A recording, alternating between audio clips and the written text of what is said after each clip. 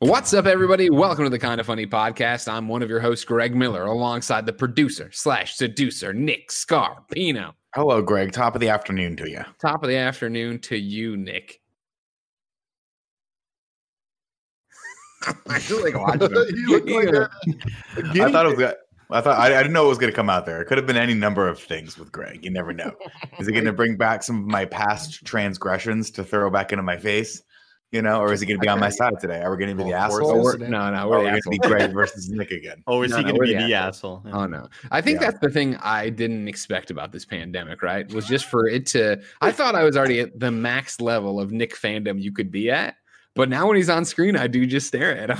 You know what I mean? He's like Bill Murray in Ghostbusters. I'm just going to watch him the entire movie, see what he's up to. That is the greatest compliment anyone's ever given to me. And now Tim and Andy are both dead to me. They're Speaking dead. of that, It's okay. he's the Hispanic heartthrob, Texas treat, Latino heat, clicking heads and ripping them to shreds, the globe-trotting, head-shotting nitro rifle from twitch.tv, Andy Cortez. Apex Legends Season 5 is back, baby. Let's go. we go. Let's go, Papa. Nick, you didn't give me a chance. Like, you're saying Tim and I are dead to you because Greg paid you this incredible compliment, but we haven't had the chance to say anything yet. Yeah. Well, I mean, the floor is open if anyone would like to try and fucking fail miserably at giving me a better compliment than Greg just did. Go ahead. Well, go ahead. Try Introduce Tim next. Over there, it's Forbes 30 under 30, a.k.a. the second best baby blues, a.k.a. the verified one, at Tim Geddes. Your hair's looking real thick, Nick. You talk about me? Yeah. Damn. Tim is now my best That friend. unbelievable. Tim is now my best friend. I don't care. I'll take it. Can we talk about something real for a second? Because we never I'd go love on to. this show. I'd love to. It's about time we got Like real. slippers? I'm taking off my fake glasses. Take off those fake glasses and just slick the hair back a little bit, Daddy, because the curls give me feels. It's giving me feels in my underlings. There you go. Andy, put on your fake glasses. underlings. Ew. Can we Did he talk say his about? underlings? I thought he said underpants. I said said underlings. underlings. I meant underpants, but I said underlings. Oh, man, this is Nick's episode. It's going to already happen. good. Everybody watch him. For real, Andy. Why is The Last Dance so fucking good? Yeah, For man. For real, this show. Yeah, man. I don't even like basketball, and I'm now like fascinated by Michael Jordan in this thing. I was sitting Like- there and I'm like, there's no way. There's no way they're actually going to talk about Space Jam. And then they fucking did. And then they They fucking fucking And it was did. awesome when we see him practicing in his own little thing and he's inviting all the players over. And it's just like, I'm like, wait a minute. So they must be shooting in LA. That just means the players are all just coming to LA to Oh, yeah. practice with Oh, yeah. Jordan. And Fucking Patrick Ewing. all the green screen bodies like trying to take the ball from him. Like, it's so good when all the Monstars are trying to take it from him. It's incredible. Love it. Like the quality just keeps getting ramped up. We saw a more emotional side from MJ that we haven't seen. Like, obviously they talk about To me, as the Kind of Funny podcast is now The Last Dance in review. yeah. Mhm. I didn't see this week's episodes. So I saw the thing where he ends the interview and gets up crying. Is that the Yeah. end of the most recent episode? Pretty much, yeah. How Yeah. did we get there? Why is he upset? Why is he crying? So like it isn't even a thing where he cries because he's sad about his father's death. You would think you would see that, and this is about his father's death. No, he's crying because his teammates don't have what he has. How he just has this will and this like, I treated my teammates a certain way because I only ever wanted the best out of them. Yeah, because I saw this Yeah, part. and it's like, they might call me a tyrant, or this might make me Yeah. look like a tyrant. There's a whole section of it where they're like they keep asking everyone to basically rat out Michael Jordan as being like an asshole. And nobody goes as far as to explicitly say he was a fucking terrible asshole to work with, but they do such a great job at showing both sides where he leaves the team and the team has a great playoff run the first year. Then the next year, they just completely fall apart. And everyone's like, oh, it was so nice. Like we had this nice camaraderie and everyone, but they lost the driving force that was pushing them toward winning championships, which is Michael Jordan. And so I wish I could remember the quote, but he has this fucking unbelievable moment where he's like, nobody understands like my drive, right? I have one thing in mind, which is champions or the championship. Which is just like us here, kind of funny. Yeah, just exactly like us. But he talks about, he's basically like, somebody has to be a driving force, and it had to be me. And he goes, you guys don't understand. He goes, that's what it means to be a champion, and that's what it means to be a leader. Basically, ostensibly alluding to the fact that in order to be a leader, sometimes you have to not be liked. Sometimes you have to be the guy that's basically in people's faces and shit. But there's moments where he took it too far, and I think that's where, like, you could tell that he believes it. You could tell that he thinks he did everything he needed to do to win those championships, but it took a toll on him. And that's when he gets up and walks away crying. That's basically what he was like, overwhelmed by the fact that everyone in his life. Dude, I was like, this is incredibly emotional because it's so rare that you hear someone actually show what they had to sacrifice to reach that level of fame and that level of like notoriety and like greatness. I mean, he's like a god tier athlete when it comes to basically to basketball, not so much baseball, but like it reminds me of watching like the Steve Jobs movies. Did you guys watch what was the one with Pirates of Silicon Valley? Never saw Pirates of Silicon Valley. Jobs.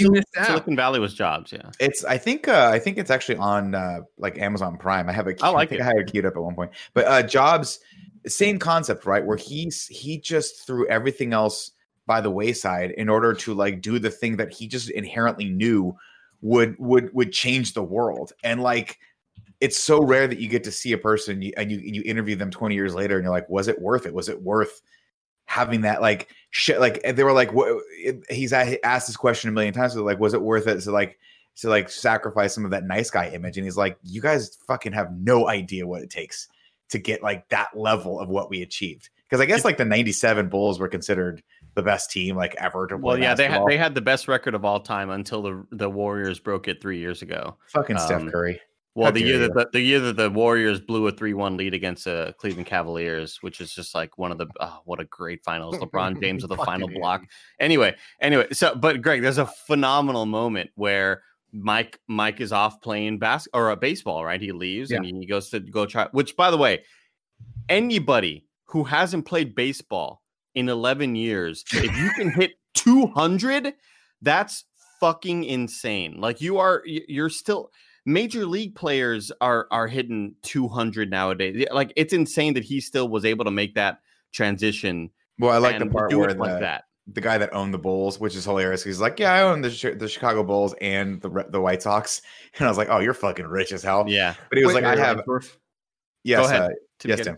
So I have three things I want to say. I have two comments and I have a question of clarification. Okay. We can stop talking about sports after this. Yeah. No. It's very much about sports. One, I want to say, everyone that's watching this knows the story. I don't know the story at all. I just know Michael Jordan wins. So the twists and turns. Michael Jordan's dad being murdered. Yeah. I was like, what? See, I didn't know he went missing, Tim. I didn't know it was a 3-week long thing. Oh, you guys missed it, man. And they start blaming it on Michael. It's like, Chicago ground to a halt when this happened. Shit's insane. Second thing, Andy, you summed up this show perfectly in your tweet where you said every episode of The Last Dance, quote, I told Mike, nice hair. Psych. Then he grew a full head of hair immediately and scored 48 on me. Yeah. That is every episode of this show. And you just nailed it. It's so satisfying. The last two episodes are all that, yeah. Number 3 is my question.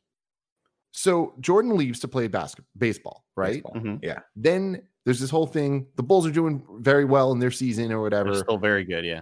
But then mid-season, Jordan gets to come back? The next year. No, the next year. Yeah. So it wasn't the next year. So I think he left in 93.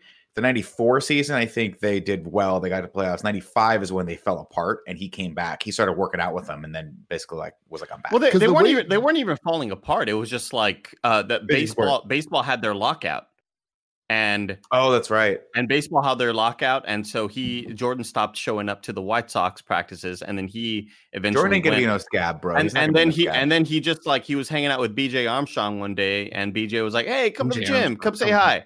So he went to the gym to go say hi, and then he started putting up shots. And then he showed up again to the gym and started putting up shots. Then they started playing scrimmages, and the media was like, "Whoa, MJ showing up at these practices a lot. Is something happening here?"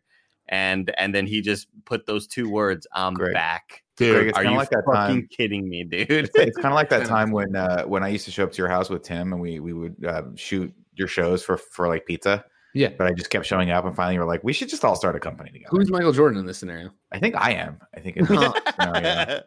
You brought a camera. Because you borrowed a camera from Fran. I borrowed a camera and I looked on Instagram for 45 minutes. That's what winners have to do, man. I guess you just don't know. That's the winner's mentality. Well, I do love the great part where, Michael leaves and everybody is like, so Scotty, how was everything when Michael left? And Scotty's like, it was great. He became the focal point and they were winning all the time. And then all the players were like, it was great because there was nobody mean around anymore. Scotty was the nice leader, and if you fucked up, he'd put his arm around you and say, "Hey, get him next time." And everybody was happy. It's great. And then Steve Kerr has a phenomenal line where they get into the part where Steve Kerr gets punched in the eye by Michael Jordan. And Steve Kerr is like, look, I talked a lot of shit. I was going to stand up for myself. I just couldn't always back it up. I love that part. He's like, I know I was going to stand up for myself. I just knew I couldn't back it up. But yeah, no, awesome, it's I especially like the part in this where they tell the story of the guy that had a great game and put his arm around Michael as the game was leaving. He's like, "Hey man, good." He just said, "Good game" to me, and put his arm around some random dude. I already forgot his name. Just some NBA no name. Yeah, no, had a great. No, it was someone like that. But it was someone on the all the teams are blurring. Doesn't matter. It doesn't matter because he goes that guy should. He's like, basically they beat him. And the guy came up to Michael after the Bulls had lost, and he's like put his arm around him and said, "Great game," right? And they asked the guy. And then, of course, Michael pulled a Jordan where he's like, "That's it. That's all he needed to hear." He got fired up to me and just fucking destroyed them the next 3 games straight, right? And then they ask him 20 years later. They asked the guy, they're like, "Did that really happen?" And the guy's like, "I never did that." And then they cut over to Michael now, and he goes, "Oh, I made that up. Yeah, I just told everyone he did that." He would just make up. He would make up stuff, piss himself off.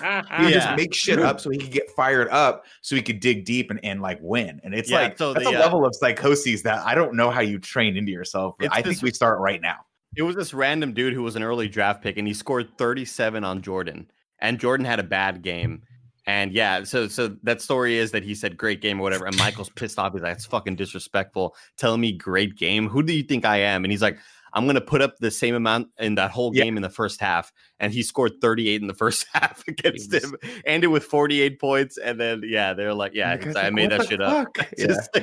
Or my favorite part is like, I think it was like 2 episodes ago where they go to play for the Dream Team, which, by the way, how the fuck did we allow the Dream Team to happen? Wasn't the Olympics, we wanted to win. Wasn't the Olympics supposed to be non-professional players? Yeah, well, we changed that so we could send the Dream Team over there. Well, Michael had won already 4 years prior to that. Yeah. Like Michael was on that team before he was really MJ. Like he was still on that team. So that's why they talk about MJ didn't want to be a part of this one because he's like, it's extra playing. And I already have an Olympic medal. Like I don't need another one. I like the first game where they were like, we're playing against Tony. How do you say his name? Kukoc. And Tony was like, and Jerry made a big deal of Tony coming and like being the next Michael Jordan. And then Tony, of course, was like, "Hey, they're having a civil war in my country, so I'm going to stay here for 2 more years and like be with my family." Like the night, he like literally was like, "I'm going to play basketball in my home country instead of going to the NBA because I need to be near my family," which is like the coolest thing anyone's ever fucking done. What does Michael Jordan and the Dream Team do? I want to fucking destroy them clown. Fucking destroy him. And he goes, they literally cut to Tony and he's like, "I don't know why they did that."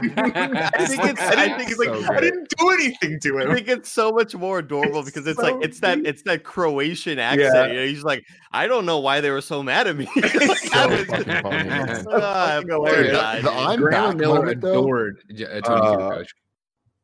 Greg, did you see that newspaper? Like, was it the Chicago Tribune or whatever? That just the front page, all it said was in giant bold letters, "I'm back." Oh yeah, Nick. Oh yeah, the return of Jesus Christ. Yeah, I saw it. I forget if it was the Trib or the Sun Times, but yeah, I think it was Sun Times because Sun Times is the one that came in the magazine format. But yeah, that was so cool. Right, I love how they set that up too in the documentary where they're talking. They had the PR guy or whatever. He's just like, I was writing like I didn't know what to say, and so I just asked him, and all he said was, "I'm back." And it's like, holy shit! And the way it cut to showing that newspaper and all of that, it was just there was that moment. It was maybe like a 5-minute stretch in the documentary so far around that just he's been a god this entire show, but like I feel really it's just like he really is just completely molded to being perfect. Like this is where we get the shot of the Jordan 10s, the shoes that we see the bottom of the shoe, and on it's got all bottom, the fucking things all of his accomplishments, and it's just like Is there a so cool fucking thing you can do? Yeah. And when Pippin was like, he flipped the shoe up, pointed at it, said, "Come back." Come back. And he talked about it and he goes, Scotty, put that thing up. I saw it. He's like, he sees everything, watches every game. That's so awesome, dude. I thought about YouTube during that one episode where he was like, you know, it was going to be maybe his last time playing at Madison Square Garden. So he wore the old school Jordan 1s and he goes, and he gets to the end of the game and he's like, these are the most uncomfortable shoe ever. My feet were bleeding and I put up 51 points. 51 points. Oh my God. That was so epic. And there's nothing more epic than Madison Square Garden. Like that is everything about that is just, it's poetry, man. I mean, the music that accompanies all this stuff, it's all phenomenal. But this is the Kind of Funny podcast each and every week. 4, sometimes 5. Something. Keep going. Best friends gather around this table, each talking about whatever they want to talk about in their lives. My name is Andy, the host. You're killing it, kid. You're killing it. Keep going. I'm trying, man. I'm trying. What if they want it ad free? I'm no MJ. You could be a gold member on patreon.com/kindoffunny, and where you can watch it live with us right now. Or if you're what do you have to be in Kind of Funny Games? You just need to be silver to watch live. You need to be gold on you need to be gold on one of the on games to watch. It's fine. Just got it. Fine. Silver Patreon, everywhere. Just generalize. Patreon.com/kindoffunny. Just go to patreon.com/kindoffunny, everybody. Give us your Twitch Prime subscription on twitch.tv/kindoffunnygames. Podcast services, Rooster Teeth, don't forget. Around post show. The globe. There's a post show, patreon.com/ There's a post show, patreon.com/kindoffunny. And also, Nick made a short film for KFAF tomorrow. Ooh. And I really hope you watch it. Very excited for it. That's exciting. Andy, do you want to talk about Patreon producers? Assets? Patreon producers. Yeah, we got 3 Patreon producers. Take a shot in the dark. Can you get them? Can I guess? Al the Predator Tribesman. That's right. Momo. That's right. Yeah. Mohammed. Yeah. And Justin and Garnier Fruitesque. Wrong. Garnier Fruitesque. Both of you are wrong, and it wasn't a pronunciation I was going to get you on. You see, it said Justin Thomas already. I'm going to say shit. Not white, but out. Tribes. Blackjack Razak. Blackjack Razak. Good job, Andy. Thank you to our Patreon producers, I was going to Momo, the Predator, Owl Tribesman, and Blackjack. Today we're brought to you by youtube.com/kindoffunnygames, but I'll tell you about that later. For now, Tim sent something to Assets. Well, here's my question, actually, before I throw that up, I guess. I haven't been watching the documentary, but because I lived it, much like Pee Wee Herman in his Big Adventure. Have they gotten in the documentary to the part where he goes back from being 45 to 23? Yeah. Yes. That was a crazy moment. Where he's just like, fuck it, find me. I don't give a shit. Well, because he had the bad game as 45, and then BJ Armstrong, who was playing for the Suns, I think. I don't know who they were playing against.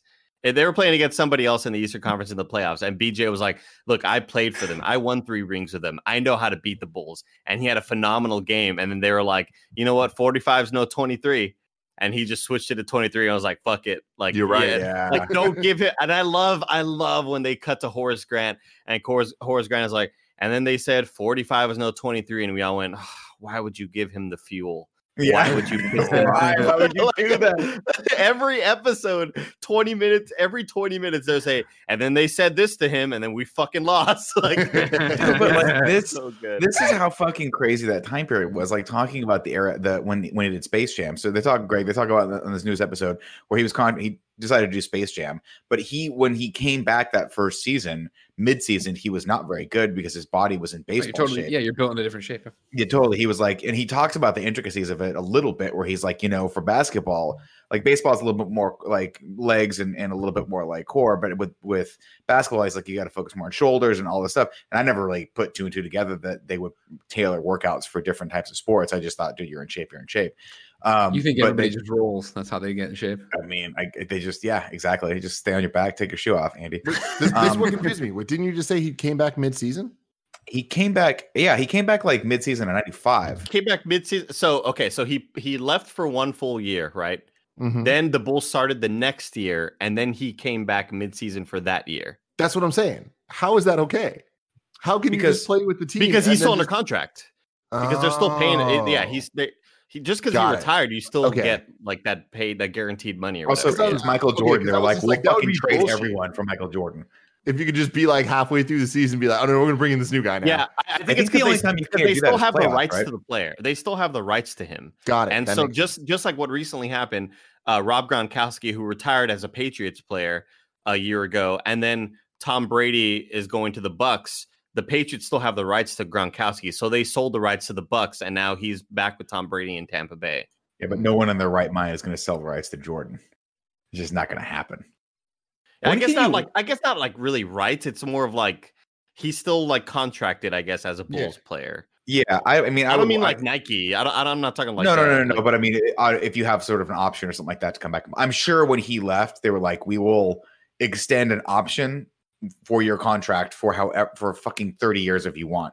Just come back one day. I'm shocked they went into all the gambling stuff. I was not, because again, this is something that Michael Jordan sort of oversaw and had ultimate the final decision on to cut anything. And they, like, when they first started talking about him retiring, I went, they're not going to talk about the gambling conspiracy stuff. Yeah, the conspiracies about like, oh, he really retired because he was going to be suspended and he thought I'd rather just go do something else or whatever. But no, it's funny if you think about it on one level. You're like, oh, that totally makes sense. Until you realize that you start peeling it back and you realize that the foundation of that conspiracy was completely unfounded, right? That was just speculation on the part of news people or the newspapers saying, oh, his dad was probably murdered because of a debt that he owed or something like that. And everyone's like, no, that's not. Like the police that found the two kids that murdered him were like, that's not their motivation at all. They were just random. This was like a crime of opportunity. And so like, all that happens, then all of a sudden he decides, like, what's more believable? He has to retire because he's put on a mysterious 18-month suspension by his team who didn't publicize it because he owed a gambling debt and someone fucking got murdered, or the guy that just took your team to 3 championships back to back to back and then lost his father, who was the inspiration of everything he had done. And like, maybe he just needs a break, maybe for a year. Like maybe he just needed a year off. Like that's probably that's more believable to me, at least. And that was like, that's that part with the Father's Day shit too. I was like, oh my God, this couldn't be where they just have those. There's just a moment where he wins the championship, Greg. Oh, I remember it. He runs in with it and cries on it. He drops on the ground. Yeah. Ground crying. Yeah, I remember. Like sobbing to the point where I was like, I'm uncomfortable by the fact that someone's filming this. If I were in that locker room, I'd be like, you guys need to get the fuck out of here. That's like one of the all-time like most famous sports photos is him clutching the ball. Yeah.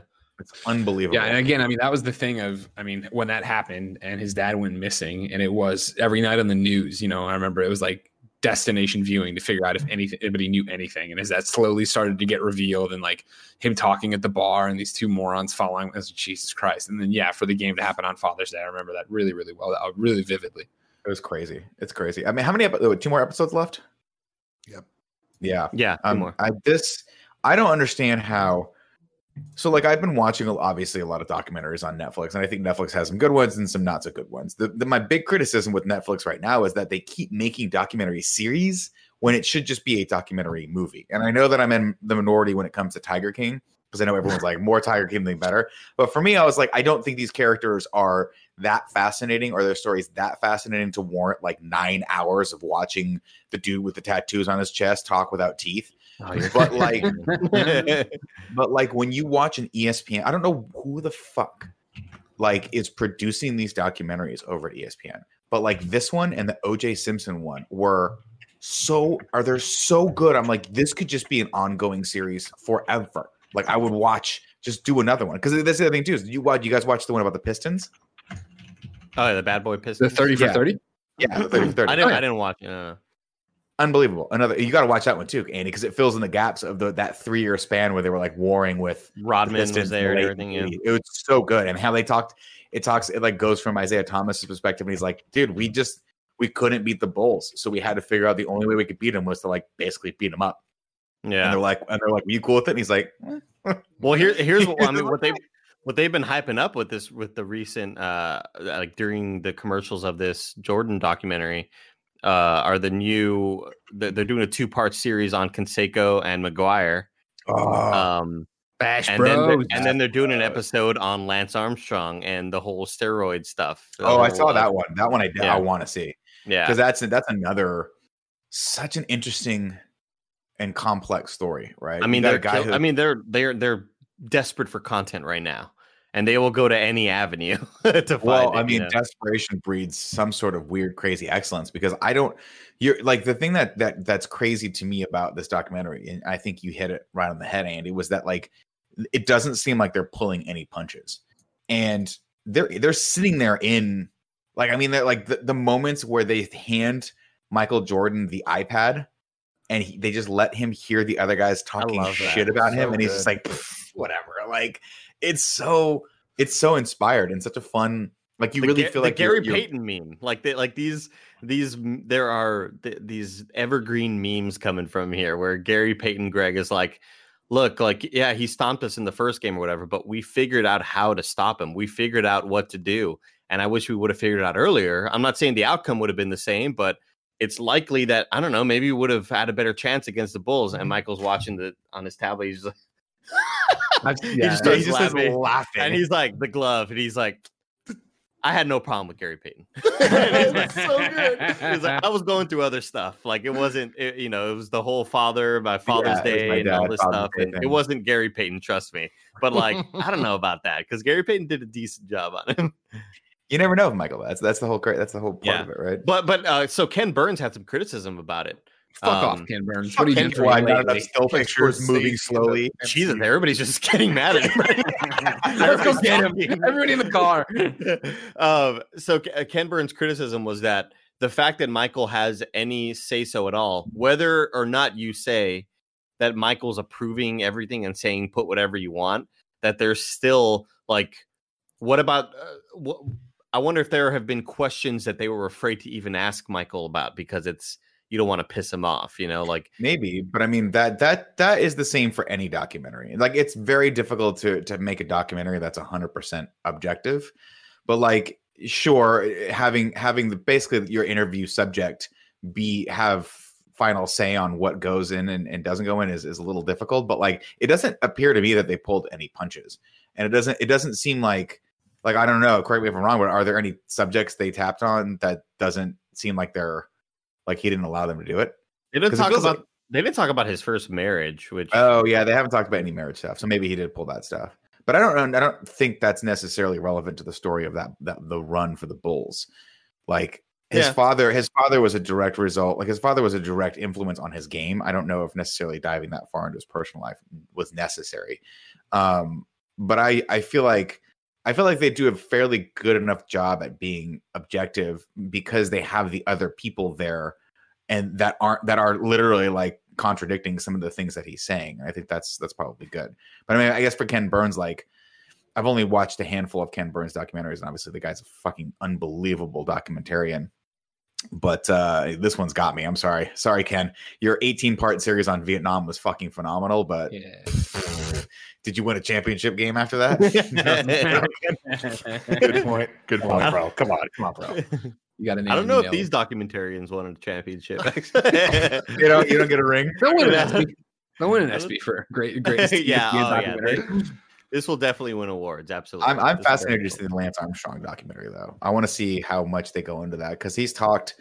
Well, I heard him on Rogan's podcast, and I'm sure he's talked on other podcasts a little bit openly about the steroid use and all that stuff. But his perspective on it's so crazy, where he's just every fucking one's doing this.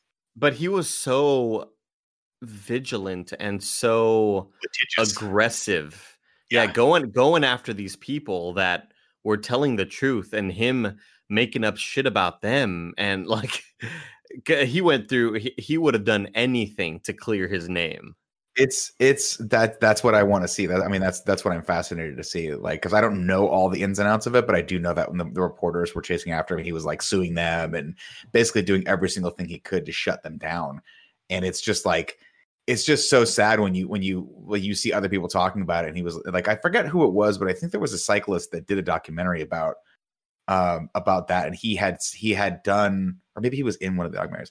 He had done the sport alongside of Lance Armstrong, but he was at a much lower level. But he was like, everyone was doing steroids at that. Everyone's doing steroids. Everyone's doping in cycling. And he's like, if anyone tells you they're not, they're fucking lying about it, because you have to do that to compete at any level of any professional sport. It's kind of crazy.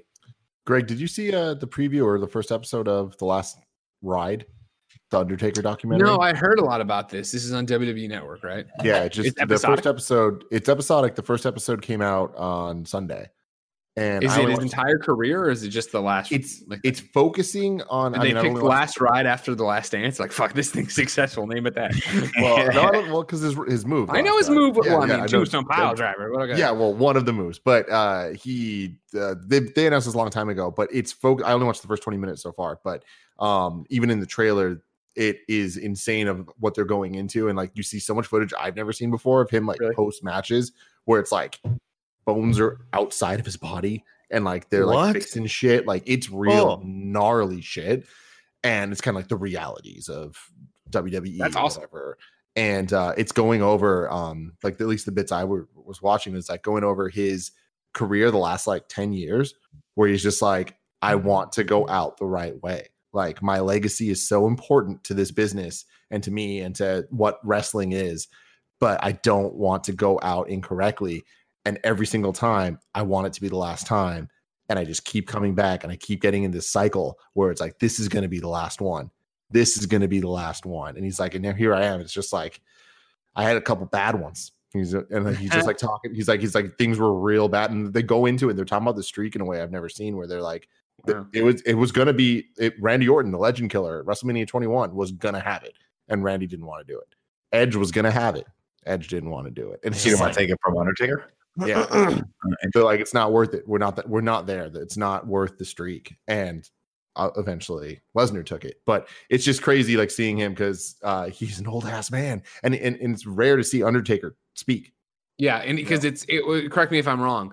It's not Undertaker speaking. It's very much Mark. It's Mark Calloway, the guy who plays the Undertaker, but like Undertaker's down here, and Mark Calloway is just a normal dude. And like I remember the first time I ever saw him talk, I was like, "What the fuck?" Yeah, it's been real cool so far. I have so Beyond all the episodes are up. I just based on this conversation, I'm asking. That was a question. I just re-upped. This, and so I'm looking at. We sold another one, Tim. We got another one, dude. Yeah. Are you selling WWE Network too, Andy? We have stock. Oh shit! Fine. Andy comes back in a WWE Network shirt. He's like, "Hello." I see what you're talking about. Sorry, McMahon comes in off camera. Good job, Mr. Cortez. Yeah, that's how it was on. Yeah, I see. You're right. Sorry, episode 1, but then it's got the chapters beneath it that I thought were so diverse down here that it was the end of it, or it was multiple episodes, but it's just the chapters. Got it. If I remember correctly, it was 8 episodes, and they're each an hour. Okay, that sounds awesome. Yeah. Can I ask you guys a question? About a different documentary, wrestling, please. Beyond the Mat.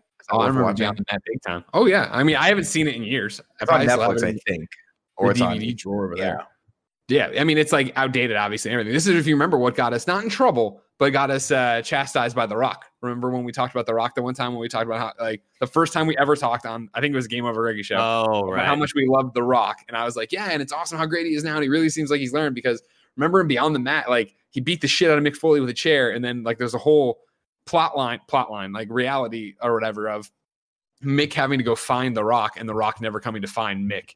And I told that story, and then The Rock actually listened to that podcast and did that long tweet thread to us of like, love brothers, and thanks for this. And he's like, but Greg, I definitely checked on Mick. I definitely would have gone. And like, that's always been when we finally get our moment with The Rock, I want to talk to him about that, of like why it was shot that way to make it look like, and edited that way, I guess, to make it not look like it. But yeah, it's a great documentation of Mick Foley and like his feud with The Rock. Then there's the Snake thing, which is terrifying and horrible, but he's in a different place now than he was then, when I think he does meth in it and a whole bunch, maybe even heroin or something. But like, this is me remembering a documentary I haven't watched in years now.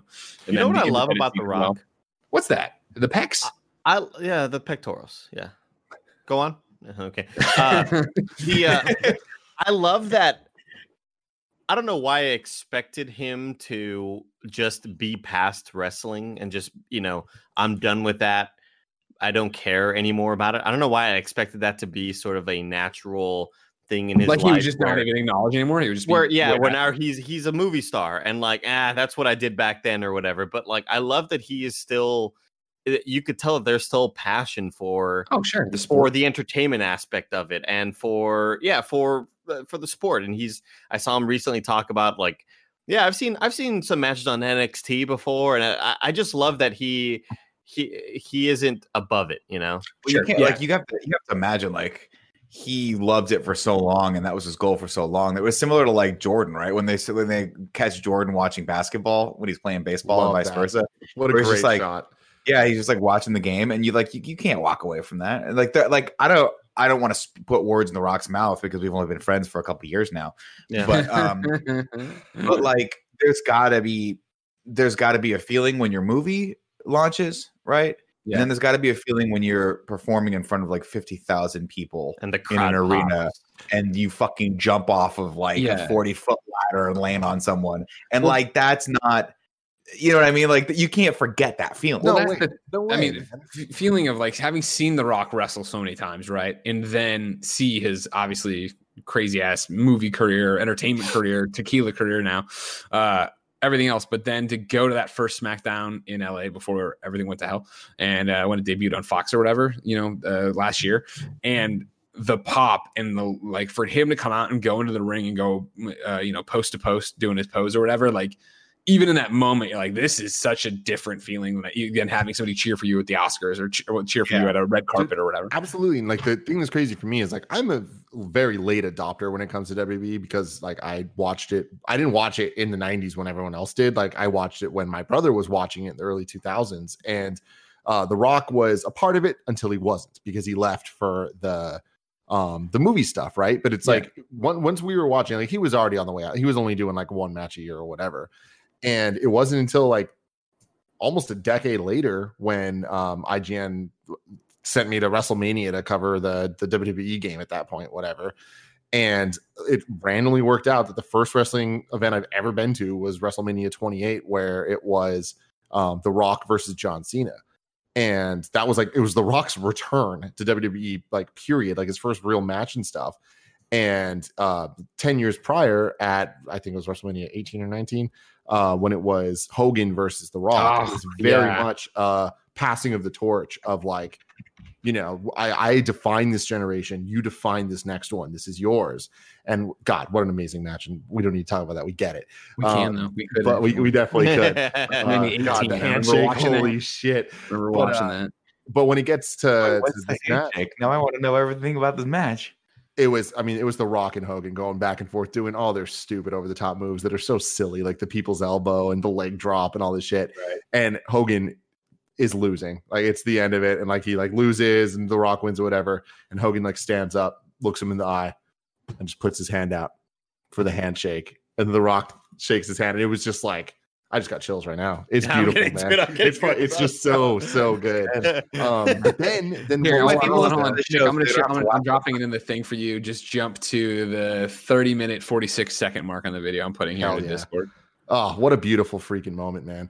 Dude, like I remember obviously I was super into wrestling. WrestleMania 18 is what, 2001? Right? No, 2002, because I was at Mizzou and I was already going, but I don't think I was living in the Antler house yet. I came over to what would become my house to watch it with Hayes. And I remember, dude, like fucking being in the, like just watching this and like knowing you were about to watch something historic, like you're about to see, exactly, you're going to see it. But like even in the beginning when they just come face to face and they both do the alternating looks to other sides of the crowd, you know what I mean? The place is fucking going crazy. They stand in the ring for like 5 minutes without saying anything, and the crowd just gets louder and louder and louder. Like they just couldn't contain the hype. Dude, this is hype as hell, man. Are we supposed to be seeing it right now? It's like a 27 minutes. Right, because you just us to pull it up. I sent it. I sent it to Slack for Andy and Nick, who don't know exactly what we're talking about frame for frame. No, but what's crazy though is then almost a decade later when I got to see this WrestleMania match and it was Cena versus The Rock, it was very much the same thing. It was The Rock passing it to the next generation, and it was kind of Rock Hogan too in a lot of ways. It was just like this is the next passing of the torch to John Cena, who we all understand like he is a Rock level of wrestling superstar, 16-time champion, whatever the hell, but also more than wrestling. Like John Cena is a Hollywood character as well. Yeah, sure.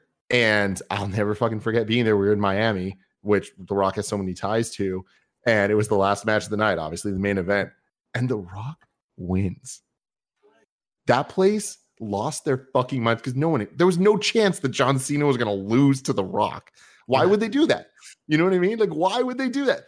It was so important they did. It was so freaking beautiful. Then the next day they signed a rematch for the following year's WrestleMania, and then John Cena won. But man, I just love that so much. And like, but that's The Rock. You know, he knows what's up. How fucking tall is Hulk Hogan? He's so big. You met him, remember? Yeah, I don't remember. Like, everyone's like just tall. 6'1", 6'2". Like Andy will appreciate this. When you meet tall people, you're all the fucking same. You're over 6. Everybody's tall. So, Tim, you said you started getting into wrestling in the early 2000s, or when? The first, like, what's your first memory of wrestling? My first pay-per-view I ever watched, like live when it was happening, was WrestleMania 20. So it was way late. Okay, gotcha. And it was just my brother. Who were the marquee wrestlers at that time? It was the triple threat match that was Triple H, Chris Benoit, and Shawn Michaels. I don't know why. Jesus. Okay, that's not that. Which is one of the greatest matches of all time. Yeah. So I lucked out that it was like a good time. Because I don't know why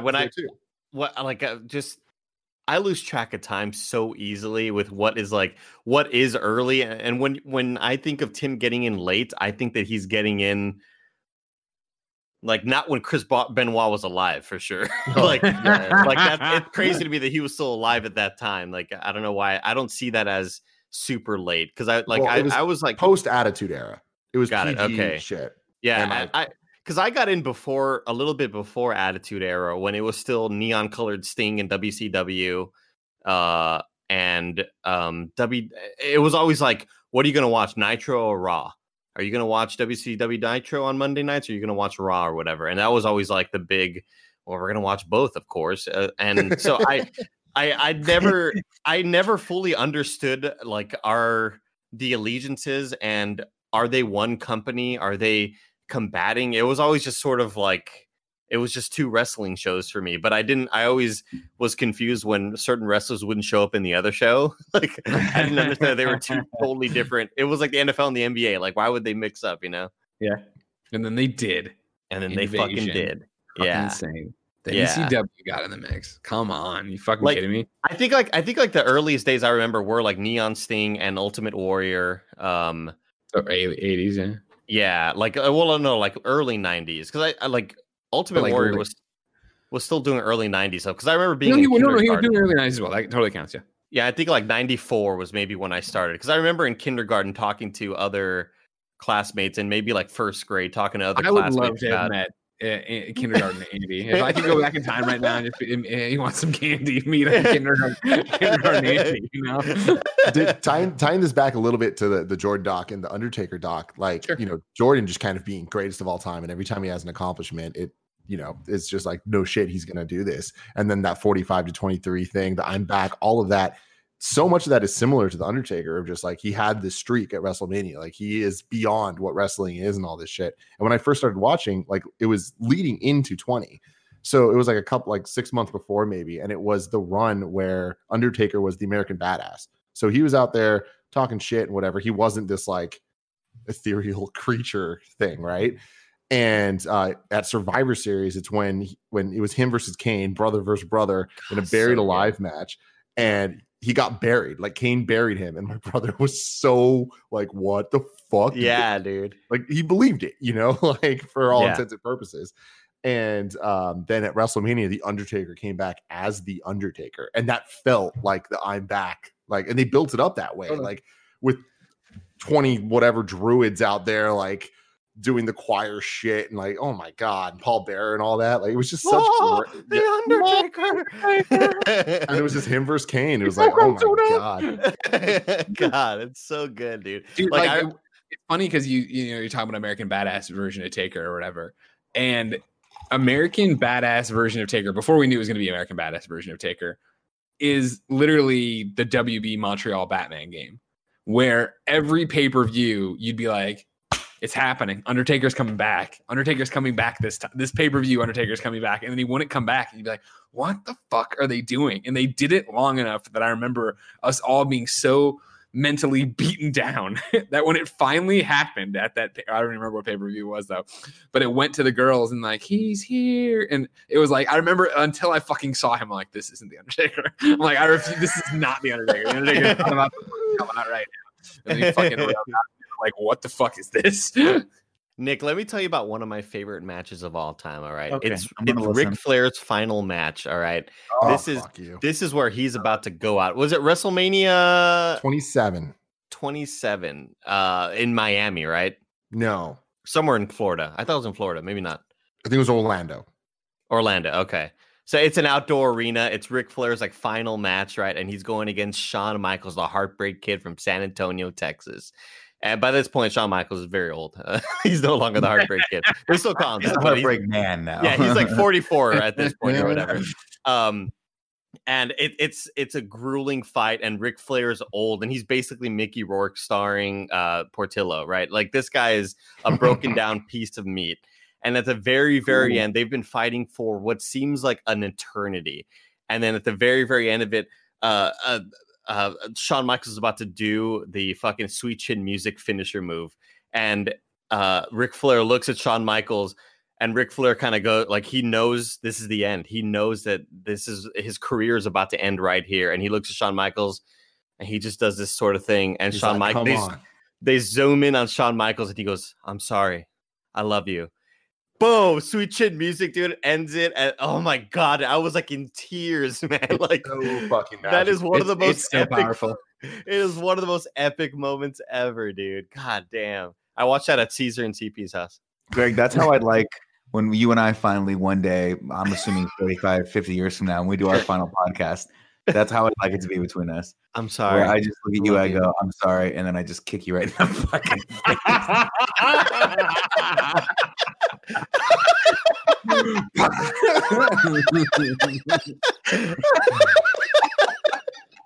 Dude, one of the funniest things about that match, though, and it was the moment that leads into that, is that Ric Flair, a wrestler that we all fucking know, been doing this thing for decades upon decades. The limousine riding, kiss stealing, wheeling, dealing, jet flying, son of a gun.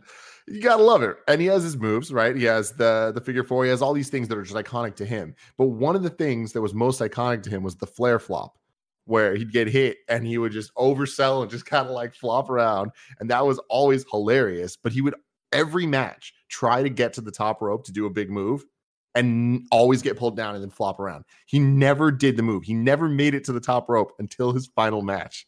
And he gets up there, and it's kind of like the dog chasing his tail, where it's like, what's he going to do once he gets it? I didn't realize that. Yeah, like, I kind of forgot that. He makes it to the top and doesn't do shit. He fucking comes down. Everyone's like, what the fuck? And that's when he gets Sweet Chin Music. It's so good. It's so good, such good storytelling, man. Wrestling, man. Did you see the Becky Lynch stuff yesterday? Beautiful. Did everybody else see this? I didn't see it. No, but I'm Becky Lynch, now she's pregnant in the ring, and so like she was there with like her rival or whatever, and was just like, it's a giant empty arena. This would have played better with people personally, way better. But basically, like, you be a warrior, I'm gonna go be a mother, and like that's how she announced it. Oh, and like, that's cool. I'm pregnant, and then she has like this like fucking epic like bittersweet sad moment of like leaving the ring for the final time. Speaking of sporting events without crowds, did either you guys catch any of the UFC event last weekend? I didn't know. Yeah, it was good. Great fights. I heard it was like top to bottom, like one of the best. Like even the undercards and everything were phenomenal. I didn't watch any of the prelims, but I watched. The only fight I missed was the Pettis fight, which was the very first one. But the rest of the fights were fucking unbelievably good. But it was so weird to watch them fight with no crowd around them, especially when they do like post show stuff. Where like Henry Cejudo announces that he's retiring, and everyone's like, "Well, okay." Like no one's cheering for him at all. Oh man, he's not retiring. I think it's just a money play. But what was crazy about it is you're hearing the announcers. Obviously, they're piping in like Joe Rogan and Daniel Cormier who are talking, and they're it's Daniel Cormier who is a fighter and has been a two-time champion and is known for being a little sillier on the mic. And then you got Joe Rogan, and they're just like they're talking, and at one point he goes, they're getting excited because they're watching this fight happen, and they're I think it was the Dominic Cruz fight. He's like, he's really got to start checking those leg or kicks, or it's done for him. And then he goes, "Oh, we should be more quiet. He can probably hear us right now." They're basically coaching. Yeah, they're literally sitting there, and like it's weird because for the first time ever, every once in a while, when you're watching like you're watching these events, you'll hear a coach or a corner man like say something. You're like, what do you say? What do you say? Clear as day. The corner people, it's like you're in the room with him at one point, like the Tony Ferguson fight. It was Tony Ferguson versus Justin Gaethje. And he goes, literally, he's Justin Gaethje's corner, because Justin Gaethje comes out, it's 5 rounds championship or interim championship. And Gaethje comes out and he's throwing fucking bombs for like 2 rounds straight. And at the end of the second round, his coach is like, hey, you got to back off those, man. You got to just take some of that, like take down 10%. You're swinging for the fucking fence every time, you're going to burn out. And Justin's like, okay. And I'm like, it's so weird to be able to hear them give the exact like coaching advice that, like, you know, normally you pick up a little bit of that's bizarre. Yeah. And they cut over to Tony Ferguson and one of his coaches is like, I don't know, man, try an Imanari roll or something. Just like try a roll because he's getting his face bashed. Listen, I have no advice for you. Just fucking do something. Yeah, they did not coach him very well in that. That's so weird. So they're just gonna keep on putting on these events. Dana White was like, fuck it.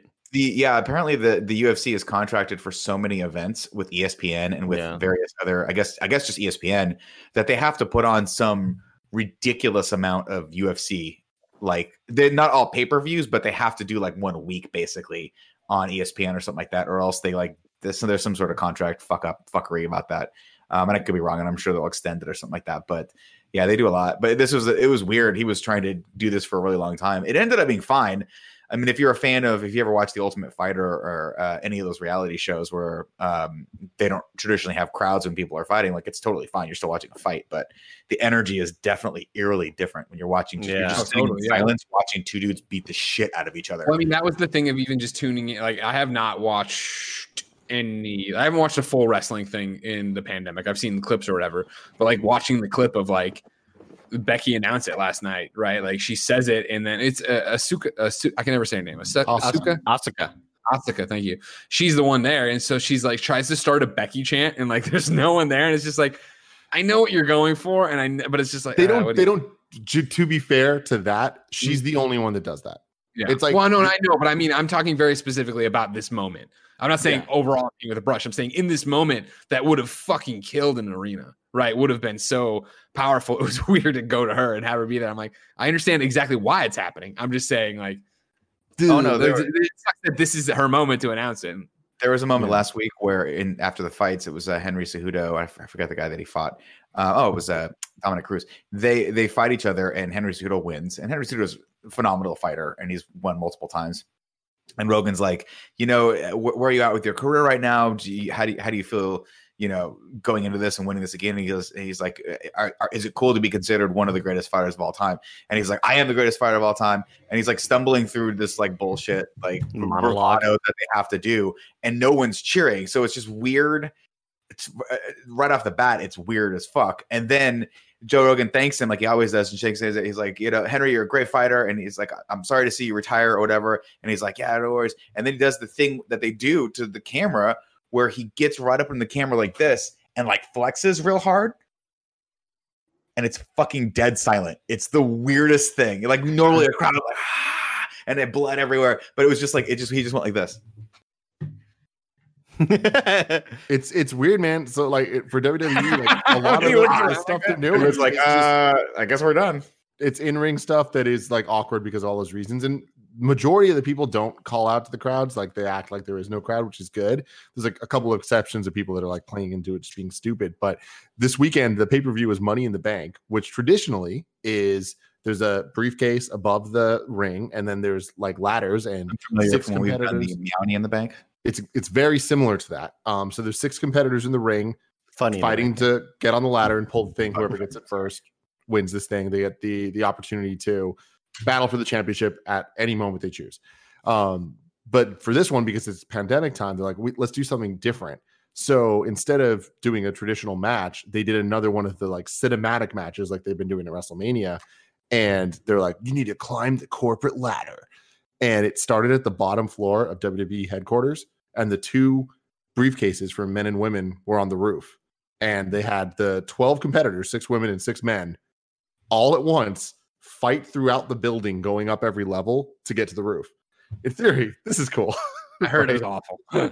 It is so bad. There's no commentators. There's like cinematic music playing. It's all shot like a movie, but it's like with wrestlers, then the majority of them aren't really great actors. So it's like, it just highlights all the things wrong with wrestling, but it's still fun as fuck. Like, I enjoyed the entire thing. Like, it was super fun. But they get to the roof eventually, and a bunch of shit's happening. Baron Corbin takes Rey Mysterio and throws him off the roof. I heard somebody I saw the Twitter threads of like, did Rey Mysterio just get murdered? Then he takes Aleister Black, throws him off the roof, and it's like they're 56 stories up, and you literally just see Rey get grabbed, tossed, and you just hear him go, ah! While there's like Pirates of the Caribbean music playing underneath it, and there's no like if there was commentators to be like, did he just kill him? What's going on? But there's not. It's so weird. That's awkward as fuck. I mean, hey, I guess shout out to trying to do something, right? Like, you know what I mean? Like, try. Definitely in my mind, shout when you guys out to try, but like, y'all need to try harder. Like, they have so many resources, and I get that they're limited right now due to a bunch of situations. But if you're gonna do this shit, like, we could have made this more epic. Give us Xavier Woods. We could do it. For WWE, I agree there needs to be a level of showmanship for it, because that is what that is. It's sports entertainment, right? But with UFC, like, they literally got an arena, lit the whole fucking thing, and had ring girls. And I'm like, who are you telling what round it is to? The fucking camera guy? Like, the ring girl it obviously is there for more tradition than anything else, because they've got signs everywhere that tell you what freaking round it is. But I'm like, why did you guys go through all of the trouble of mounting this giant production that must have cost the UFC at least $1 million to get all that shit together, rent the arena, get all that stuff together? Go to the UFC gym in Vegas, light the thing, and let people just fight there. Who gives a shit? It doesn't matter. Like, it's sad, and it's a sad reminder when the camera pulls out and there's a beautiful jib shot of an empty arena that people aren't allowed to watch this sport in person. I'm like, you don't need any of this shit. It's fighting. It's gonna, like, watching Francis Ngannou fucking murk someone in 10 seconds is going to be every bit as exciting in just a normal gym as it would be in this giant arena, because it's terrifying. Giant empty arena. Yeah. The Money in the Bank shot just kept cutting to a shot of a helicopter camera. It wasn't a drone. It was clearly like a helicopter going around the building of just this empty wrestling ring on the roof. I just feel like they need, and you know what's funny is and I say this half kidding, but half serious, is they need more people like us who are like, y'all need to just hype it up, reconceive how you do these things from like a smaller but more like just a different perspective. Yeah, like going bigger, having a helicopter shot of an arena is not going to get you what you want. You guys have to kind of reconceive this shit. I mean, granted, hopefully in the next couple months we'll be able to get back to normal. But what is I aside from the few clips that I've seen, what Saturday Night Live is doing on Twitter, I haven't seen a full episode yet. Well, Saturday Night Live doesn't get laughs anyway, so it doesn't matter. That's comedy right there. No, but like on other people's products is comedy. Yeah, I'm not like I just don't really know what else that they like. I've seen the few clips of Weekend Update, and I've seen Alec Baldwin beat Trump and stuff like that. But it's all like teleconference looking stuff, and it's also supposed to look like a Zoom call. I just don't really know what else that they're doing besides. I know that Adam Sandler did that short with Pete Davidson, where they did a rap behind the scenes of that was pretty cool, like breaking down how they did it, because it was very impressive for quarantine times. Huh. All I've seen so far is just a few interviews pop up here with, like, I think Seth. I clicked on something today. It was like Seth Meyers was interviewing Tina Fey, and I clicked on it and I was like, why don't they at least give them mics? Like, how do they not have? It sounds like they're just recording straight with their computer mic. I don't understand it, but yeah, that's pretty much all of ESPN right now. It's still pretty bad, the level of production ESPN. It's surprising that so many people are still like that. We made a joke about it during the Xbox conference, right? Where it was like, again, get some Yeti mics. It happened. It's like, the Friday or the Friday before we all went to work from home, right? We were like, all right, what does everybody have? What does everybody need? And we didn't have it all on day one, but we had it by day 4. Like, you know what I mean? To this level of production, it hasn't changed much since then, and it's because it's good enough.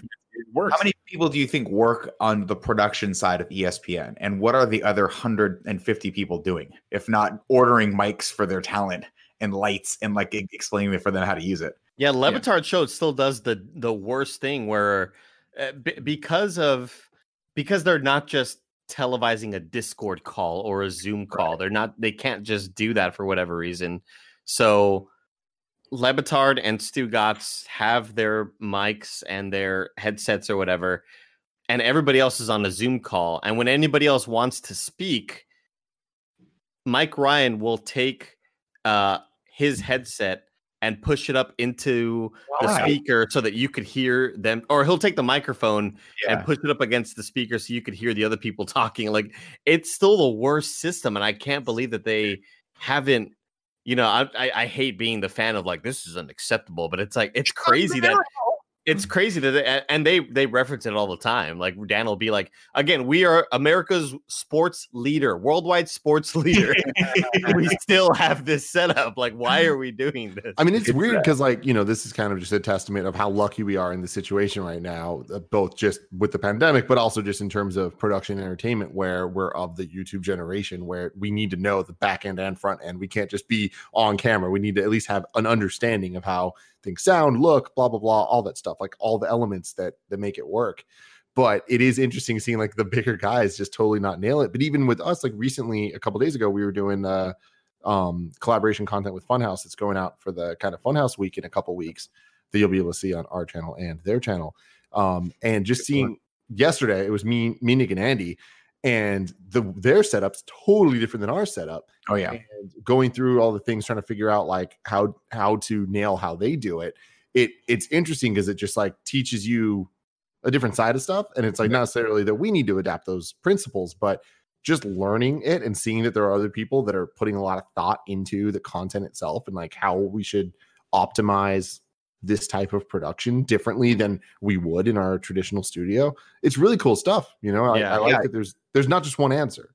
Well, it also gives you like a sense of priorities, right? Which is like, our priority is obviously like, what is the path, the best and smoothest path of least resistance to get our content recorded and get it up to the audience.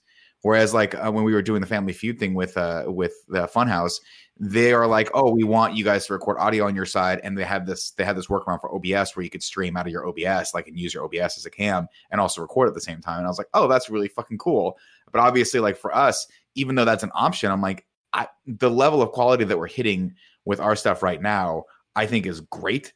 And like, I don't know, you have to weigh, is it worth having Cool G get all the footage together, download it, maybe waste half a day cobbling it all together, syncing it, and then, you know what I mean? So it's show by show, right? And I feel like it's that level of understanding of what your product is. Like, you know, criticizing WWE and UFC for like going too big in weird ways that make it feel small. I feel like with us, it's like KFAF like should be better because there's more being put into it, whereas like podcasts, these are conversation. Like if one of us like lose quality for a little bit, like visually, it's not the end of the world. Ideally it wouldn't be there, but it's not worth adding 3 to 10 hours of editing and exporting and uploading to be able to fix that. I mean, Andy and I talk a lot about various groups of musical artists and old TGIF stars gangbanging him. So on KFAF, so that demands quality this week. Yeah, definitely requires that. Tim, they taught me a really cool sort of OBS hack, and I'm just gonna say it right here. There's a big secret, big Funhouse secrets coming out. What we recorded a Let's Play. I recorded a Let's Play with him, and we did some CS:GO kind of modded game stuff, and we made the canvas of OBS 3440 by 1080. So it's two 1080 screens sitting left to right, and you put the game up on one side and you put the full face cam on the other, so you have a full resolution face cam and a full game, and you record that, and then you could just use like the full resolution camera and not have to like get a shitty grainy version of a small webcam. I was like, whoa, that's really smart. Fucking good shit. See, lessons. And they're like, look, we're learning so many things because we are in this situation. Maybe that's something that I really want to learn. Like Andy, at some point, I want to sit down with you on a Discord call. It's just like, I don't understand Twitch at all. Like, if I had to go live, this company would fall apart. Like, I have no clue how to make that happen. But it's just like little OBS things. I'm like, I should know this. Like, I shouldn't. Like yesterday, Elise was asking me to like do a bunch of things. I'm like, I am so lost right now, and I figured it out. It was easy. But like, there's just like a basic education that it's just like whatever makes us all better. Like understand whenever Kevin tells Barrett, if I die, you'll have to, you'll know this. And that's what it's like with Tim. It's like if any of us die and Tim has to go live by himself saying everybody else is dead, like you'll be able to go live. It'll be pre-recorded. Nobody needs to know anything. You guys are totally fine. Don't worry about it. Everything's fine. No, I feel like you guys don't have to know anything. No, Kevin, do you feel like you're sort of dispensable right now, Kevin? Like, wait, Kevin, he said if Kevin dies, we'd have to. When you figure it out, are you going to haunt us and as like a ghoul and still run our content? I'm just saying, you guys are doing a bunch of research and stuff. You don't need to worry about it. Don't worry about it. Everything's fine. Because he knows once you do it and you stream it and you use an overlay, you're like, this is really easy. Wait, why does Kevin fuck it up so much? No. Remember that time you cried and we're like, I need you to take over? And it's so ridiculous how much easier it's gotten since then. Like, and it's not plug and play by any stretch of the imagination, but like it has come so. As somebody who hasn't touched it, since 2015 when Kevin jumped on the grenade as the hero he is for Kind of Funny, like having to do it all from here, I was so gun shy about it, and then getting back in and be like, all right, well, OBS is still a piece of shit at times, but like it still is. I understand what I'm doing. The basics I understood. I learned in 2015 to do all of this. Mm-hmm. I can apply here, and the systems have come far enough where it's actually working rather than being more hurdles and more problems. And like the fact that for any of the stream stuff I've done on my own or from here, or me and Nick doing Last of Us, which is insane, of him streaming his PlayStation 4 to my PlayStation 4 and then me streaming that and the Discord out, and that worked. And it wasn't great. Obviously it wasn't like fucking, 1080, but the fact that it worked, and I do streams here for Borderlands or whatever, and there's no audio sync, which I always remember in 2015, in 2014, 2013, when I started streaming on my own, like being such a bitch of like going in and millisecond delays and all the other crap. The fact that, Aver's been able to come around with this system and get it to there. OBS is where it is. Discord is where it is. It's fucking phenomenal and crazy how good everything is. Maybe, Andy, maybe we should send Kevin to the Lebitard show and just have him like text him stuff. That would be phenomenal. It's possible. Oh my God. How do we I do feel this? like I could be very helpful to them. They probably do more too. All jokes aside, you've done great work during this quarantine. They have a guy that works there that like he always tries to get on the mic, and they're just like, oh God, here he is. Like they always get. I feel like Kevin might turn into that role. His name is Lorenzo, but his real name is Lauren, and he just added the ZO to the end of his name. And every time he pops on the mic, he'll be like, "What's up, guys?" And they'll be like, "Oh God, here we go." That doesn't sound familiar. What's that like? Ladies and gentlemen, how about a word from our sponsor? It's youtube.com/kindoffunnygames. Are you aware, ladies and gentlemen, that you're watching a Kind of Funny product, and that's for some reason youtube.com/kindoffunny has more subscribers than youtube.com/kindoffunnygames? That's fucked up. I'll give you one guess as to what that reason is, Andrew. You want to watch KFAF Garbo all the time instead of come get hot breaking news and let's plays and cool stuff over on youtube.com/kindoffunnygames. Whoa. KFAF Garbo, we have a segment dedicated to you this week called Greg Does Amazing Stuff. Sure it is. Sure. Okay. We wrote a theme song for it. Andy wrote a theme song for it. You know what I mean? No. It's very nice stuff. It's good. I don't believe it. We've turned a new leaf. There's leaves everywhere. We turned them. Yeah. Anyways, go subscribe. Just like Transformers: Age of Extinction. Maybe turn the corner. What a shit show that fucking movie was. You don't understand. Like it was. I got mad at it. I got mad at Transformers. No, Age of Extinction is the one that That's the one I turned the corner on, but I turned the corner right back for the last night. You turned that leaf again. I pretty much made the fucking block when it came to the last night. That movie, as I was doing the synopsis for it, I went through every range of emotion possible. Where at first I was excited, then I was scared, then I was super disappointed, and then right around hour 2, I was like, I am fucking livid that I have to watch the next 30 minutes of the movie and talk about it. Like, man. When my wife's like, you need to get up and just walk around a little bit. Because I was like, how could they do this? How could they make this fun? Like, he got paid millions of dollars to make that movie. Millions of dollars. And I work just as hard on every episode of KFAF tomorrow. Is it done? Is it done then? Are the last Transformers yet? No, we got Bumblebee. We have 2 more. I can't fucking believe there's this many movies. Well, we're cheating a little bit. Yeah, we're doing the animated movie too. I'm excited to watch Bumblebee and me too. Those are good movies. Yeah, those are actually good. I've never seen either of them. I think I've seen the animated one when I was a kid, and I just have like these very, very distant hard to see memories of popping in the VHS and my brother watching it. But other than that, I don't know anything about it. I mean, it is phenomenal. It's a kid's movie. It's a kid's cartoon turned into a movie. Blah blah blah. Like it's corny as fuck, and there's a lot of issues. But like, it is a cool story, and it's dark, and there's like character growth and shit, and like you don't get that from the show itself. So I'm excited to see that. Why is You've Got the Touch? Why is that the theme song? You'll see in the animated movie. Okay, it's the shit, and it's an amazing moment, in my opinion. Guys, Danny Tamayo writes in to patreon.com/kindafunny, just like you can, to be part of the show, and says, you've mentioned that you'd want to see the Elseworld/multiverse where Nick is married to Andrea. What other Elseworlds would y'all want to peek into? Not live in, just visit, like Disney World. I feel like, can I address that first part real quick? Sure. I feel like we would either be the best couple ever. No, it's not that. Or I would be just so subservient to her. No, we explained it. I said word for word. I said, Nick, she would dominate your bitch ass. And that was the thing. If you remember how this was, it's an old kind of funny one where we all went out to eat at Chevy's before the world ended. And Andrea was there, or Olive Garden, actually. I think I'd retold the stories at a Chevy's. Doesn't matter in the long run. And it was that thing of you and her were going at it and being Nick and Andrea. And I was like, I've said it before and I'll say it again. I'm happy you guys are happily married. I love your partners. They're both amazing. But there is a multiverse where you guys are married, and I would love to see it. And yeah, Nick laughed, and Andy goes, she would own your bitch ass. Yeah. And then Nick's response immediately was, Nick heard it, ran with a joke, and it was, how do you like my... It's my new Lexus. I don't really like it, but Andrea got it because we needed to match. Like, that was that universe. God damn, that's funny. I'm funny, Andrew. I don't really like it. Andrew made me get it so we could match. You're such a bitch. Oh, I know. God. I need it, dude. I need it. I have to have someone tell me what to do occasionally. What multiverse would you want to glimpse into? Fuck, I don't know. Like that sets such a tone for this conversation. Yeah, it's just like I'm thinking. Take it your own direction. Do you think? Yeah, I don't know. People with like who?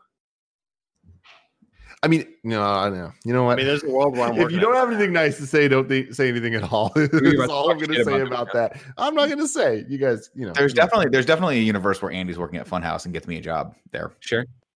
Really? And we do KFAF at Funhouse and it gets 2 trillion views every single day. Yeah. No? Have we thought about asking them to rebroadcast old episodes?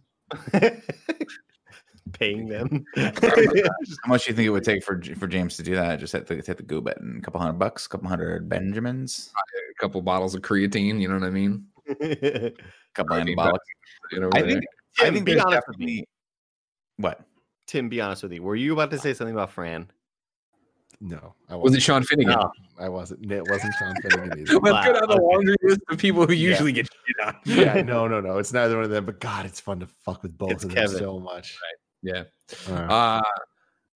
I like to see one. And again, a glimpse, because obviously everything worked for the better. But it'd be cool if we could look into the parallel universe where we didn't leave IGN. I was going to say that, yeah, where we still did this sort of in some way, but with underneath the IGN umbrella.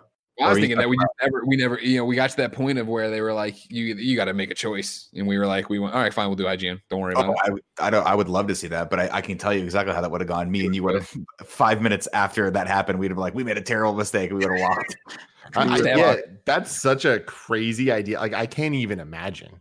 Like, especially, I mean, there's so many ifs and ands and buts where IGN was great. But the moment we started doing this, it's like, well, this is it. This is what I want to do. It's like there was no questioning, there was no looking back. So it's like I would feel stuck there. Like, well, that would be the thing, because I think that's what it would be. Because I remember when we were even building up to this, where Nick had like a countdown clock on him, right? Where it was like you were like, I've almost been here a decade. Like, I need to make the next move. Yeah. Like, what would have happened? Yeah, if we were like, for some reason, we're all like, you know what? We don't want to go, or we're not going to go all together, or whatever.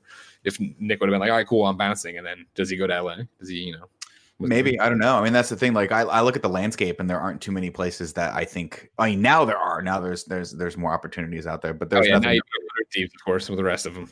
Yeah, I mean, I would just go. I would basically walk in, take Mike Ransky by the pants, throw his ass out, and be like, the fucking real man's here. Time for the real head of production to fucking take over. All right, Nate Schott, let's go. Let's get Nick Scarpino, the head of production at 100 Thieves. Andy Cortez, what are your thoughts on this? What's the elevator pitch on what 100 Thieves does? 100 the fucking they cash checks, bro. That's what they do. Okay. Nate Shot responds to one thing. Don't know. I just picture Nick in black and red joggers every day. Oh my god. And he's walking around and he's got like a sick ass fucking hoodie. And he's got always a Bluetooth headset on with an iPad in his hand. No, Andy, that's not Bluetooth's not cool anymore. I'd have one, but still the cord, so people know they're in my ear. I'd have one Apple Pod in my ear all the time, and no one would ever know what I'm listening to. Like, am I talking to someone? Am I listening to a podcast? No one would know. Hoodie up, everything would be black and white. Joggers on, like sick ass shoes, like $400 shoes. I would try somehow to show up in a new Lambo every day. Just a totally different Lambo every day. Nick would kill it at 100 Thieves if he worked there. Like, everybody would love him, dude. Hey, man. Who knows? No one knows what the future holds in store. You never know, Nick. You never know, man. It's possible I retire from Kind of Funny and go run an esports league. I don't think they run a league. Andy, what's your pocket universe you want to look at? God, I don't know, man. I love Nick doing 100 Thieves stuff, obviously. Yeah. I would like to see an alternate world where Tim is running like concerts. Like he is sort of stage manager. He's sort of like a Matt Scarpino. Just less aggressive. I'll go you one further. I don't think that. I think if Tim didn't go the route of being the host, I think Tim could have been the producer for like Macklemore and like taken his shit up to like 8,000 and then eventually become an artist like that. You know what I mean? Like, I think you could have backed into like making people's beats dope and then making music videos that are dope and then concerts that are dope. And then eventually they're like, and then you have that moment where Macklemore is like, I'm just an old broken down piece of meat, Tim. And then he's like, you got to take the mantle. And you're like, I don't want, okay, fuck it. And you get on a stage. Okay, fuck it. Yeah. I'm like, you know, you do the fast flow. Tim's like, I'm 1 year younger than you. What do you mean? Broken down piece of meat. It always goes back to the wrestler. I love it. I freaking love it. I see Tim like, you know, being sort of this visionary that artists want to hire to really, really pump up their stage presence, pump up the look of their shit. I see Greg, maybe you just leaving IGN on your own and like not even doing Kind of Funny, but you just become you're just like the de facto of everything. Yeah. Like more than you already are, you know, like you're doing the WWE stuff. You're with Golden. You're shoutcasting. You're into esports. Oh, wow. You're commentating esports stuff, and then getting dinner after the event with Nick Scarpino, who runs Sinatra's going mid. He's gonna shoot that thing. He's about to get some points. Yeah. Like you're like I think Greg would fit in so well with the esports world because it's so the pace is so breakneck. You know what I mean? Oh yeah. I look good in a suit too. Yeah, you do look in a suit. That's true. Very tall. Tim, if you ever go and be a producer for someone where you put the sparkle on whatever else the content is, can we call you the Glitter Man? You can call me that now. Can that be your producing? I just want to be Kind of Funny's Glitter Man, you know? I am already. There's also a world where Tim is still Tim worked at RT. Oh, definitely. That's a weird thing. Yeah. I mean, I wanted that more than anything. Even when I was on IGN. Here's a question. So you want RT. So in a parallel universe, maybe RT, but is there a part of your brain that's like, if I stayed at IGN, I would have done more with Simply Complex? I'm not staying at IGN. No. IGN was very much the choosing, like, this is strategy. This is building this up and like gaining the real world skills. It's the actual college, you know? Yeah. And going forward. I mean, I remember like even like being at IGN, when I was at IGN, there was a lot of opportunities with Rooster Teeth due to like connections I had and stuff where it was like opportunities came up where it's like I could have been a producer on Red versus Blue. And it's like I didn't want that as much as I wanted that. It was like once it was a real opportunity, it's like, no, that's not actually what I want to do. You know? Why not? Well, just because I feel like it's, you know, just taking over someone else's thing or yeah. You know, it was a weird mix of, you know, to make this not just sound like, oh, I'm better than everyone. The other side of it is it's like, I'm not good enough to be able to do that to the level of quality that I enjoy it. Like, it's not my baby. It's not something that I'm that good at. And then the other side of it is like, I just feel like my greatest strengths lie with production, with the glitter. You know, I need the Greg Miller. It's like I feel like everything in my life worked out in a way where it's just like I was like given Greg. Yeah. You know what I mean? It's like I thought like, you and I both were sort of, we adopted Greg for the low price of a box of Tabasco Cheez-Its. It's true. Yeah, that's true. It's a good box. That was fantastic box. But yeah, no, it's like it's one of those things where it's hard to think about a alternate reality because there's so many.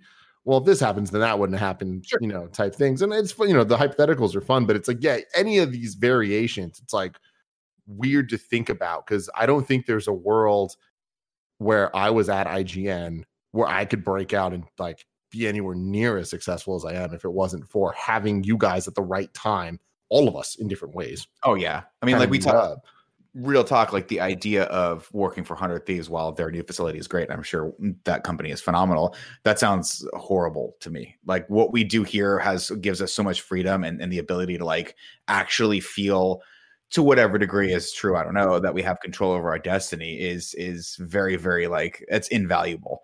Like the idea of having 3 or 4 more bosses, forget it. Nick, but they have a Cash App streaming room. You guys, I'd like to formally announce formally retiring from Kind of Funny, and then I'll be back in a day. So I guess actually though, trying to take the topic and like take it in a fun direction that's not just shrugging it off as something I can't do.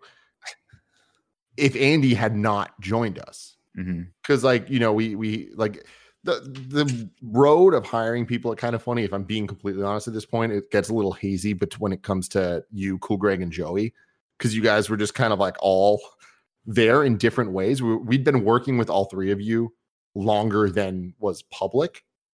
Where it's like Cool Greg would be editing in the background, just assisting Kevin like forever. It felt like Joey was always doing our social stuff, even though she wasn't living or working in San Francisco. When I first got her. Yeah, exactly. And so it's like I get a little hazy on that stuff. And then you were doing like the t-shirts and stuff. And like I was in constant communication with you, like telling you way too many things that I shouldn't have been telling you at the time. So much NDA shit. So many embargoed things. More than I know now, it feels like. Jesus. Oh my, did you see the text? I texted you that I got it. I got it on what was happening. Fuck Andy, I'm sorry. But it was like, you know, I don't remember exactly the order of when everyone came and all this stuff, but you definitely were a different type of hire than the rest of everybody, where I feel like you were the first person that, I mean, we were hiring you to be an editor and stuff, but it was also with the idea that you're funny as shit and like going to be on camera to some extent. We didn't know what it was going to be, you know? And it's like, I wonder if you had straight up said no, because to be clear, you didn't say yes. And to be clear, you did say yes. You just also didn't act on it. Yeah, I'm pretty sure you still haven't actually accepted the job here at Kind of Funny, Andy. So if you'd like to sign that letter, that'd be great. I never was sent a letter. So. Okay, well now we're really digging to the middle of it here. But it's like in a world where Andy said no, I would have angled for Achievement Hunter. For you, instead of Funhouse. Yeah, because I would have loved to have stayed in Texas. Yeah. Oh yeah, good point. I would have angled to work for Achievement Hunter or just somewhere else in RT, because that, like, much like Tim, opportunities were there when it was made known that I was leaving for Kind of Funny, and there was a lot of like, what if? How about this? What if this? I would have angled for Achievement Hunter probably, yeah, just because I feel like they were more up my alley of what I wanted to do and be on camera and be silly and find that comedic voice. Because even when I was on the games team. My boss at the time, Michael Hadwin, was like, "We kind of see where you're going. Would you eventually want to be like, yeah, you're the mascot? Would you just kind of want to be the voice for this company and be the guy who's always? Would you want to be the representative? Huh? Yeah, almost like a representative. Yeah. Bethesda, Pete Hines, Phil Spencer. Yeah. I mean, face of the company. I guess so. Yeah, I guess so. The new Bernie Burns. But more of like, we need somebody to go to talk about our games on other podcasts who is funny and personable. You know, Tim Cook.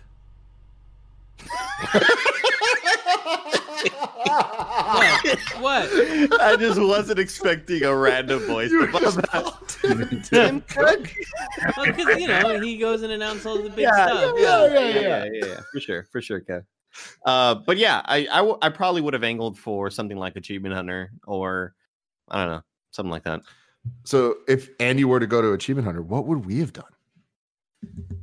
It's hard. Like it's hard to go back and like think in that time period. Oh, without Andy, I don't think we wouldn't have changed much, right? Because it was. I mean, we were looking. Every hire at Kind of Funny comes from what's our pain point that leads us to the next hire, right? So I think the hiring of Andy was, what's our next? What's a pain point? What do we want to bring in house? Obviously, we wanted to do party mode. We wanted to do something like that. We wanted to have t-shirts inside.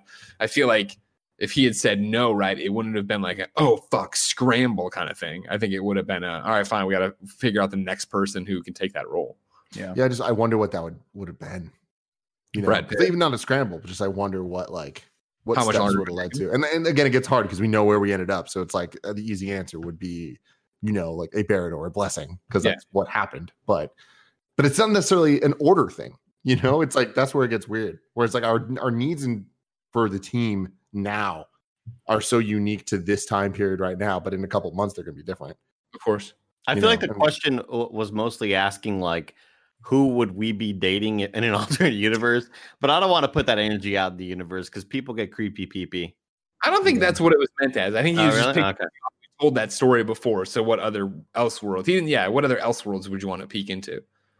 I mean, I think it's fast too. Like, I mean, I would obviously want to go peek into the universe where the Snyderverse continued. You know what I mean? Let's see what that Justice League Part 1 and 2 would look like. Let's see what's over there. What about 9/11 not happening? What about the Titanic not happening? What about the wars not? What happening? If Kevin only had 2 cars? What if Kevin only had 2 cars? There's a big part there too. What if Kevin were a giant and could roller skate with his cars? Are we inventing the pocket universe? We're just events that changed, and now it's put it in neutral, Paula. Put it in neutral. Paula, get the keys for the other car, Paula. The whole Kevin, family's here. Kevin, what pocket universe would you want to see? What other multiverse do you want to go to?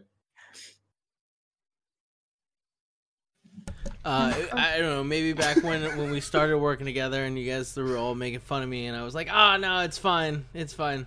Maybe if I had been like, yeah, you know what? It's not appropriate. Oh, so you're thinking if you just stood up for yourself back then, your life now would be drastically better? Nobody knows. Nobody knows. Yeah, I agree. Who's to say, Kev? I like how picking on Kevin, like we said he's a giant who roller skates with cars, and like we've pushed him so far that's over the line. That's fucking outrageous. The thing about Kev is that he knows it's not over the line, but he knows that but most of the things that I say that are silly we learned our lesson. You know what I mean? Like, don't let Nick finish. He's gonna insult me at some point. Also, don't let. If I give you guys an inch, you're gonna take a mile. Like, right now, I'm a giant. Soon, it's just gonna be me making fun of my 3 cars again. Right now, I'm a giant. He's seen the narrative devolve. Kevin knows that this thing Kevin is acutely aware of is that in Kind of Funny, a compliment for any member of the group. There it is. There he is. The giant. There he is. That's the giant roller skating. He actually hangs out with the giant that runs the hot tub. That's American. Oh man, up a noon joke. Kevin knows what everyone inherently knows is that a compliment for any member of the Kind of Funny team is just a little bit away from an insult. It's always just right up against an insult ready to come. So you got to be careful. You don't want to let his head get too big. You know what I mean? Oh, God, no. God, no. So I'm like, Andy, nice glasses. Still short. Ladies and gentlemen, this is the Kind of Funny podcast each and every week. 4 best friends gather on this table, each coming to bullshit with each other. If you want to bullshit with us, go to patreon.com/kindoffunny. You can give us your questions, your comments, your concerns, everything under the Kind of Funny sun. Be part of the show. Get it ad-free. And, of course, watch the exclusive post show we are about to record. However, if you have no bucks to toss our way, it's no big deal. Head over to youtube.com/kindoffunny, roosterteeth.com, and podcast services around the globe each and every week to get a brand new episode chock full of ads, except for right now when nobody's sponsoring anything because they're dying. And also no post show, but you can still go to Patreon and get the post show there, or you can get the show ad free. You understand? In the post show, I have a new Gia story that is similar to the Batman parents dying moment. Oh, great. Exciting. I like that. And then I have a question from one Charles Jacobson I'd like to get answered and have a conversation about with everyone. Say the question right now. Oh, it's a long one. The show starts. So you're trying to really don't like that, right? We were doing that for a little bit, and they were like, "No." No. I mean, what they weren't liking, Kevin, what they weren't liking is when we would have a full-on 20-minute conversation, and then the show would start, and nobody would understand where we started off from. Yeah. So Charles' question here of like, when will you decide to delay the Kind of Funny Studio 2.0 event till 2021? And that's he has questions and he has stuff in front of it and behind it and stuff like that. Gotcha. Okay. Good. All right. So now we're going to the post show.